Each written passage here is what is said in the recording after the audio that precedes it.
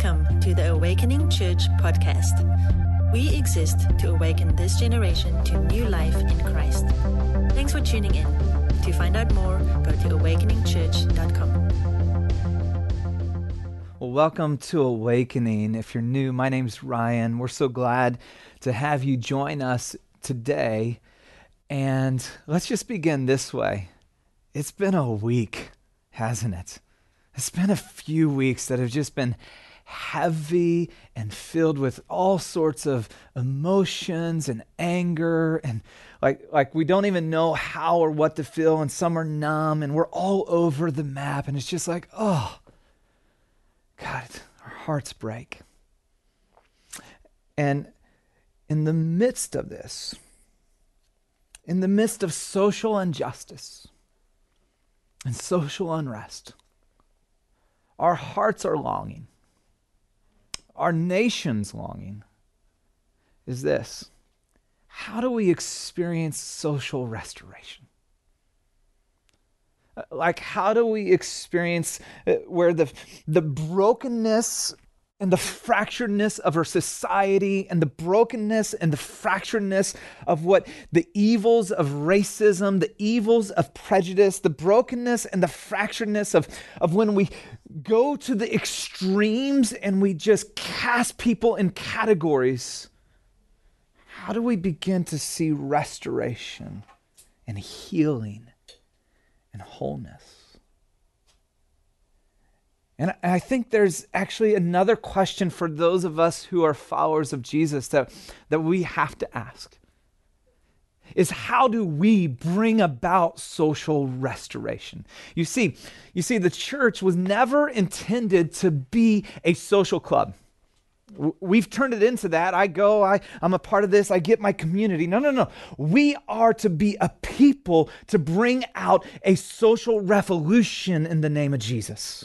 That is our purpose on this planet, to bring the gospel which changes hearts and lives and healing and wholeness. Well, last week we kicked off this series, Social Restoration, and some of my pastor's friends were talking about this because in the light of where we're at, they're like, how do we respond? They're like, Ryan, did you have to change up your series for this week? And I said, honestly, you'll never believe the title of the series that we kicked off last week. And I'm like, what was it? Social restoration. Like God prepared us in advance. And actually, we talked about favoritism and racism last week. Go back and listen to that. And we're actually spending 4 weeks looking at how do we bring about social restoration. And in fact, James, the half-brother of Jesus, he was the pastor of the church in Jerusalem that was undergoing their own social upheaval. They experienced intense persecution. They were scattered. They were in unrest. They were disoriented emotionally, trying to figure out how to navigate life. And he's going to give us 4 phases or areas in which we are to engage in, to experience, or to bring about social restoration. Last week we looked at phase 1, and it was social distinction. We said this, that social restoration begins when followers of Jesus embrace there is no social distinction. Now listen, among followers of Jesus, there is to be no favoritism. There is to be no prejudice. There is to be no racism. It has no place among the people of God. The Apostle Paul would say it this way, that there is neither Jew nor Greek. There's neither slave nor free. There's neither male nor female, but all are one in Christ. And where we embrace that as followers of Jesus, the first step is, hey, there is no social distinction. A distinctive mark of the first followers of Jesus and the followers today is to be that there is no social distinction. Well, this morning, we're looking at phase 2, social action. Remember that question. How do we bring about social restoration? If we want to experience social restoration, followers of Jesus need to engage in a very specific social action. And James is going to unpack it for us in James chapter 2, verse, I got to get better context, verse 14, or my numbers are a little bit small there. If you got your Bibles, would you open up and dive in with me today? We're talking all about social action. And here's what James says. What good is it, my brothers and sisters, if someone claims to have faith but has no deed? What good is it? What good does it do if I believe in certain things but I don't do what I say I believe? And then he asks another question. Can such a faith save them? Can such a faith help them? What kind of faith does that produce, or what does it do? Does it do anything at all? And then he's going to give us an illustration. Suppose a brother or a sister is without clothes. Now, I want you to get this, Awakening, because here's the picture that he's painting. Suppose you're walking around your neighborhood, or maybe downtown, wherever that is for you. Mine would be downtown Willow Glen. And you come across someone in your small group. All right, so that's the picture. You got that. You come across somebody in your small group. You're like, well, I'm not in a small group. Fantastic. Let's get you into one. That'd be great. Sign up right now on the connection card. But if you've come across someone, you're going like, man, this is someone I know, someone I love. This is a brother or a sister in Christ. Suppose you come across them and they're without clothes. Literally in the Greek, it's naked. That's how you say it in Texas, naked. Suppose they're naked, they're butt naked. And you're like, wow, that's awkward. Hello. Ooh, kind of covering up right there. This is the picture he's painting. And they have no daily food. Now, if one of you says to them, go in peace, which is just a typical farewell, have a good day. Maybe we'd say it this way: take care. Like take care. Like you should, you need to take some care. You got to be careful. You need some clothes there. And he says this: keep warm and well fed, which is actually the person commanding them. You should get some clothes. You should get some food. You really need to take care of that. But does nothing about their physical need. Now the question, what good is it? And the answer, you know and I know, no good at all. It does them no good. If I just have good feelings, good intentions, good thoughts, I'm just going to send you good thoughts. I don't even know what that means. I'm going to send you good thoughts, but I do nothing good, then it does no good at all. This is what James is saying, and now he's bringing it home. He says, in the same way, in like manner, listen to this, faith by itself, if not accompanied by action, is dead. Faith by itself, if not accompanied with action, is useless or worthless. See, he's saying if we want to experience social restoration, followers of Jesus need to put their faith into action. He's calling you and I to have a faith that works, a faith that gets to work. See, it's one thing to talk, and we all know this. It's another thing to walk the walk. He's saying, practice what you preach. Put it into action. See, what James is addressing here is something that it has become like the way we've started to engage as followers of Jesus in America. See, what he's addressing with these early followers is a type of mentality that we can have what some have called a fire insurance faith, right? It means I believe certain things, I say certain things. It has zero impact about my daily life.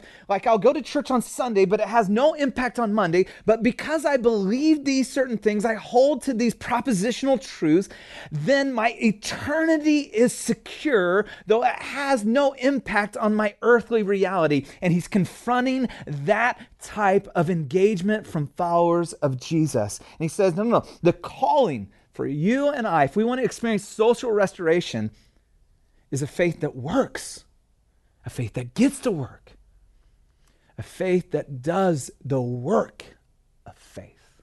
Well, what is faith? And I want to define this for us because I think we over-spiritualize faith, right? And so it becomes this like very abstract concept. And yet the reality is every single action that you take is preceded by faith in you.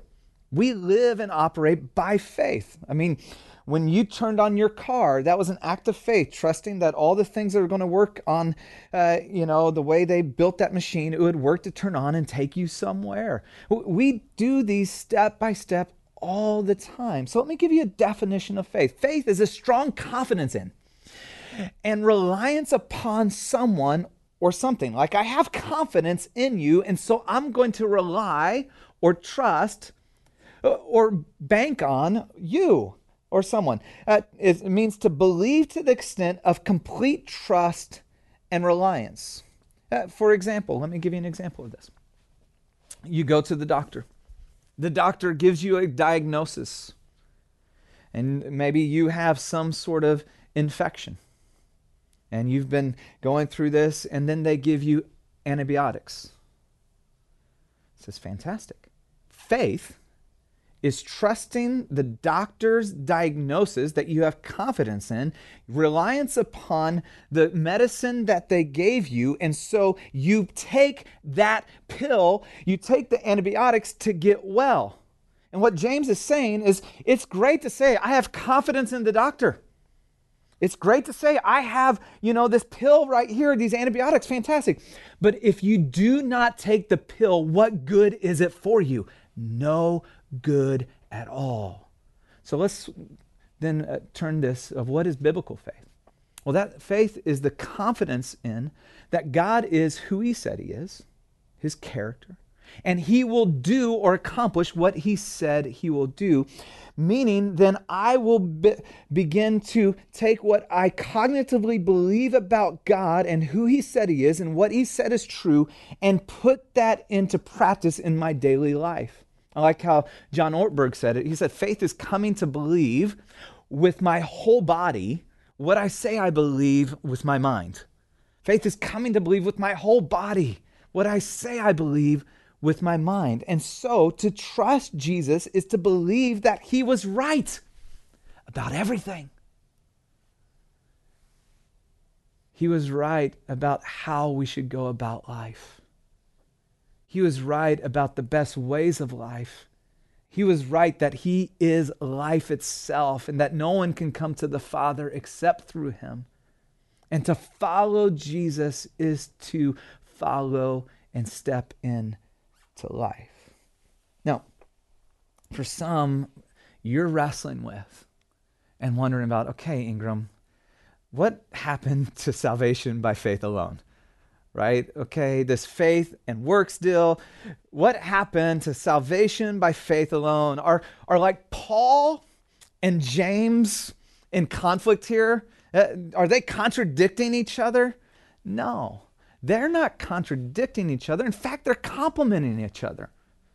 See, the Apostle Paul and James are addressing two different groups with two very different issues at hand. Paul is addressing legalism and how to enter into the family of God. And you had legalism saying you have to do X amount of works to be accepted by God. And this is who Paul is addressing. And James is addressing those already in the family of God who say, you know what? He's talking about activity in the family of God, not how to get into the family of God, but activity in. See, the Apostle Paul is addressing the root of salvation or the root of faith.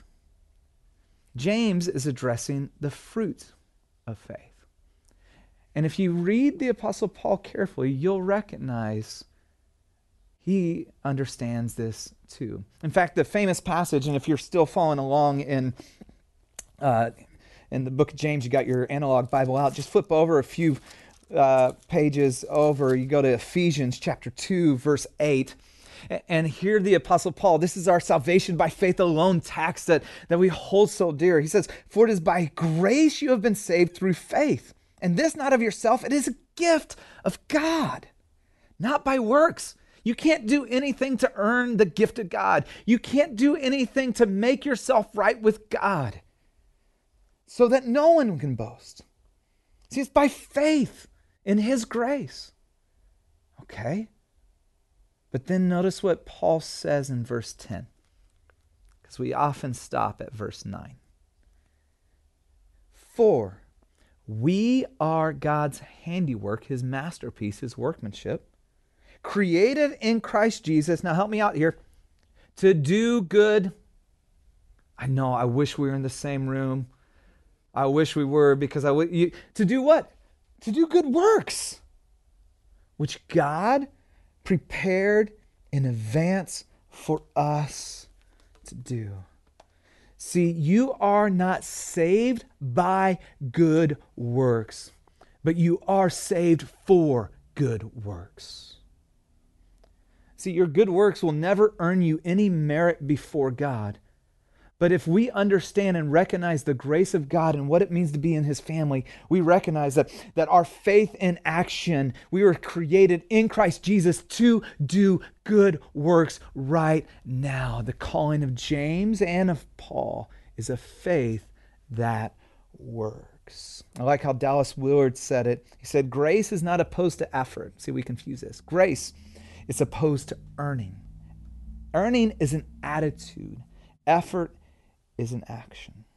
Well then, why is this faith that works so very important? What's the big deal about all of this? Why does James seem to think this is what it's going to take to help bring about social restoration? Well, he's going to give us 3 reasons why this is so incredibly important. The first thing he's going to say to us is your behavior reveals what you truly believe. How you behave reveals what you actually believe, not just what you say you believe. Well, I got to flip back over to James. And he says this, some will say you have faith and I have deeds. Or, you have the faith side and I do the deed side. We can't all do the same. And he says this, show me your faith without deeds. I will show you my faith by my deeds. And then he goes on to say this, you believe that there is one God. Great for you. I could see him just clapping. Nice. Awesome. Even the demons believe that and shudder. Don't miss this. So check this out.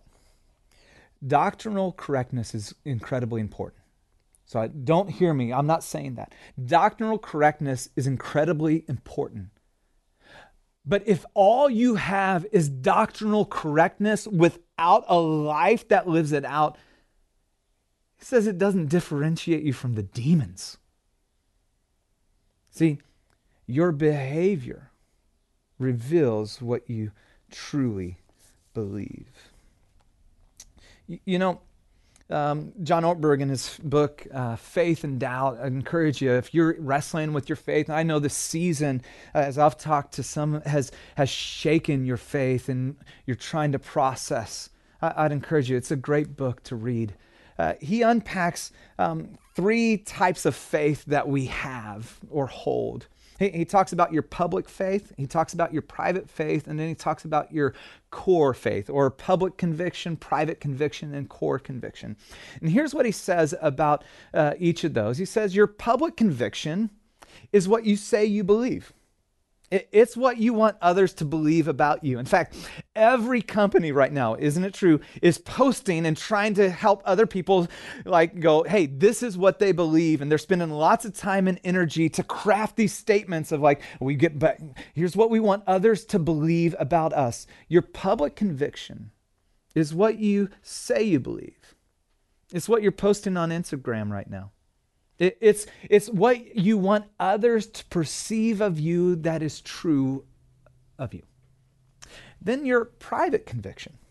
Your private conviction is what you think you believe. It's the things that you hold internally. Now, the interesting thing about a private conviction, let's just talk about, maybe you have a private conviction of generosity. Maybe you have a private conviction of equality for all of humankind.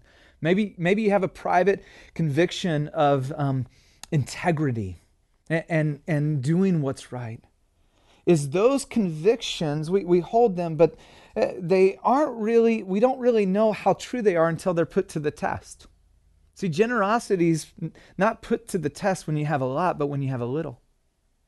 Integrity is not put to the test when you're just going about life and you have nothing that is confronting you. Integrity is put to the test when you have a private decision and you won't ever be found out about it, or at least you don't think you will, and you have a decision of what you're going to do. See, for many, our private conviction, what we think about ourselves and what actually is, there's some challenge or dissonance.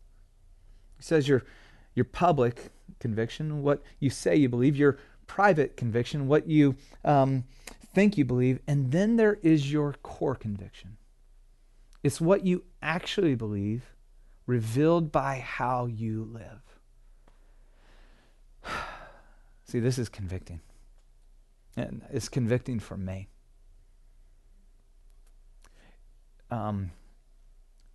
See, if I want to know what I really believe, I just have to look at how I spend my time, how I spend my energy, how I spend my money.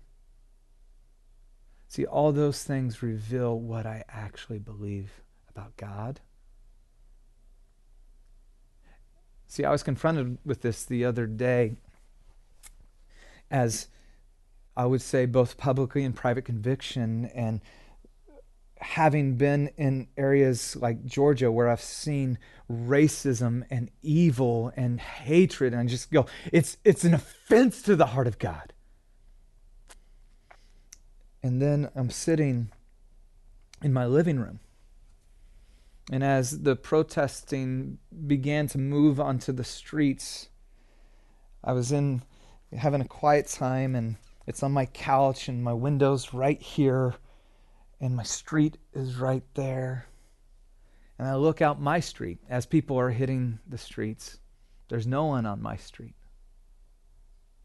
Literally, because of my circumstances, I could stay in my safe home and be unaffected. I could stay comfortable. Sit back. See, it was in that moment that God was challenging me of like, okay, are you going to have a faith that works? Are you going to have a faith that engages? Are you going to have a faith that's going to move into the uncomfortable?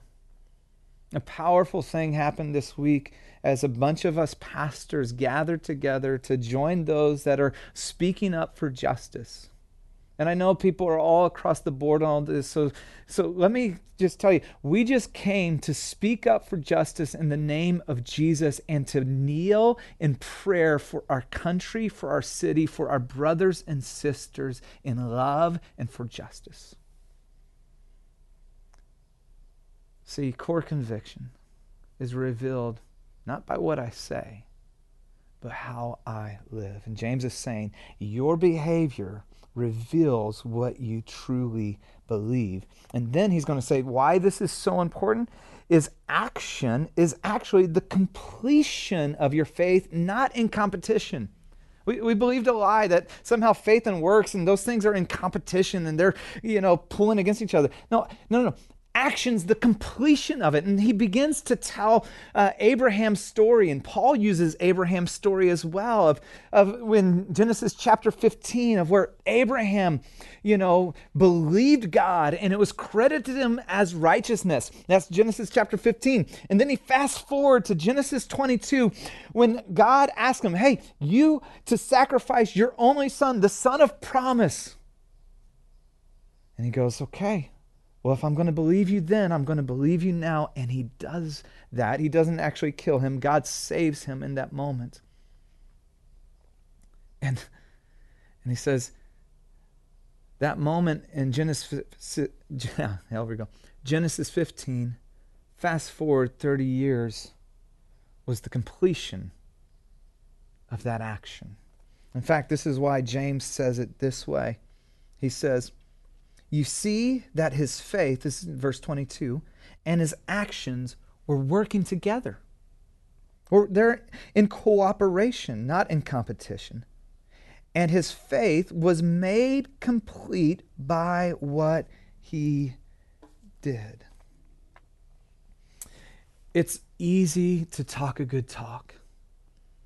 It's easy to just go like, yeah, I believe all these sort of things.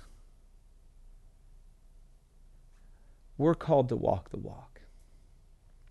There was one of the famous examples when you may have heard of it when we talk on faith is a tightrope walker back a long time ago. I didn't write down the actual date, but I think it was 1861 when this happened. It was Charles Blondin. He was a famous tightrope walker, became world renowned, and he began doing tightrope walks over Niagara Falls. It is 1,100 feet across, 260-foot drop.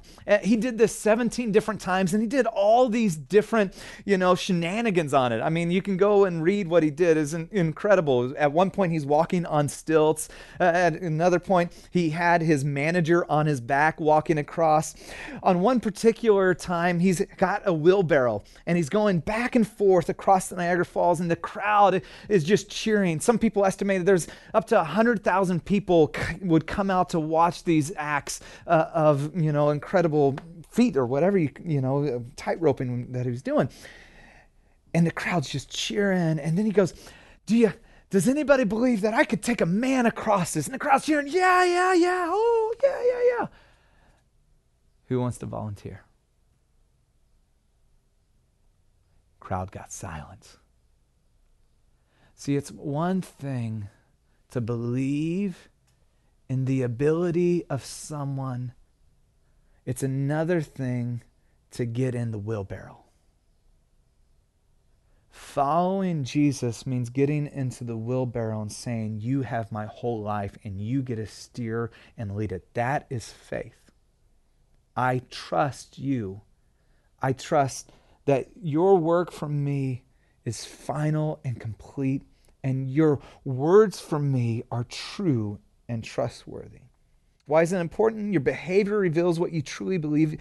Action is the completion, not the competition of faith. And then he's going to go on to say, faith without action is like body without the breath. And what I love is he gives two illustrations. He gives Abraham, and then he goes and gives Rahab. This is so powerful. And if you remember last week, we ended with the story of the woman at the well who had 3 strikes against her. She was of the wrong nationality, and there's great animosity between Samaritans and Jewish people. She was a woman in that day, which was there was this gap there, and then she, it was immoral. And then we see those same things with Rahab. She was a part of the enemy of Israel at that point. She was a woman, and she was a prostitute. And James elevates, quote, the wrong person who activated her faith to unpack this for us. Notice what he says. In the same way, was not even Rahab the prostitute considered righteous?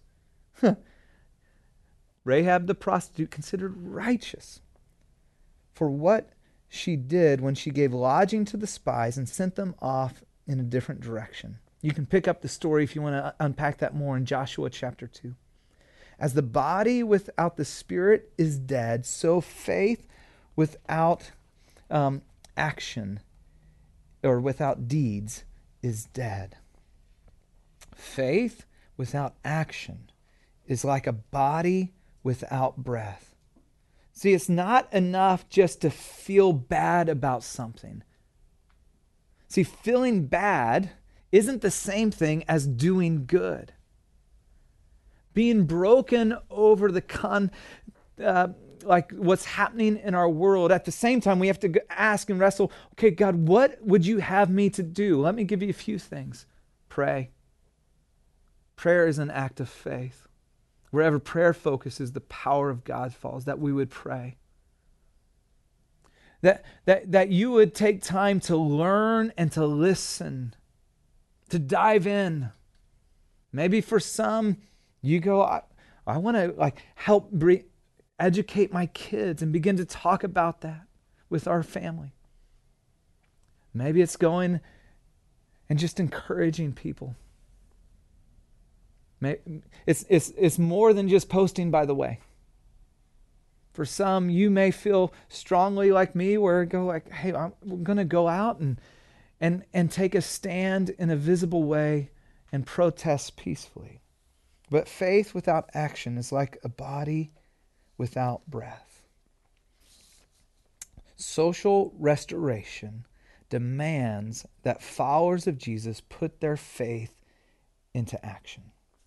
Social restoration demands that followers of Jesus put their faith into action. In fact, the way Jesus said it this way, he says, in the same way, let your light shine before men, that they see your good deeds, your good works, your faith in action, that they may glorify your Father in heaven. Like the way we live out our lives, the way we love, the way we shine the light and the grace and the truth and the justice of Jesus is to point to the Heavenly Father, where they go, wow, God, you are great. You know, one of the ways we have tried to do this as a church is when we first started meeting, we meet at Delmar High School, and we've been there the last 8 years, and we said this, that it's more than a place to meet, but a people to love. And we are going to love the people, the students, the faculty with no strings attached. You know, so much of our love today comes with strings attached. I'm going to love you, but I expect something else to come from you. There's going to be something, and so we're always so cautious and so weary, about okay, what do they really want? In fact, that was even how Delmar, when we first started this with them, and rightfully so, you get this, they were a little suspicious. They're like, why are you doing these nice things for us? And hey, the first couple of years, we don't really know if we trust you, and we're not so sure, and totally get that. But we said we're going to love you just the way we think Jesus would love you. And so we've done things like Delmar Serve Days, where we've beautified the campus. Every Friday, we drop off coffee and donuts for the teachers. At the end of every semester, we throw a party for the teachers. We bring in a taco truck, and we just bless and serve them. It's so fun because we hang out together, and we get to, make an incredible environment just to say, man, we so love you. We've been able to, in the COVID season, give $15,000 just in grocery gift cards to families in need. And then we've had acute needs that have been brought to us by the school. Like this last week, we just helped pay someone's rent. And we've done that time and time and time and time again. 8 years of this.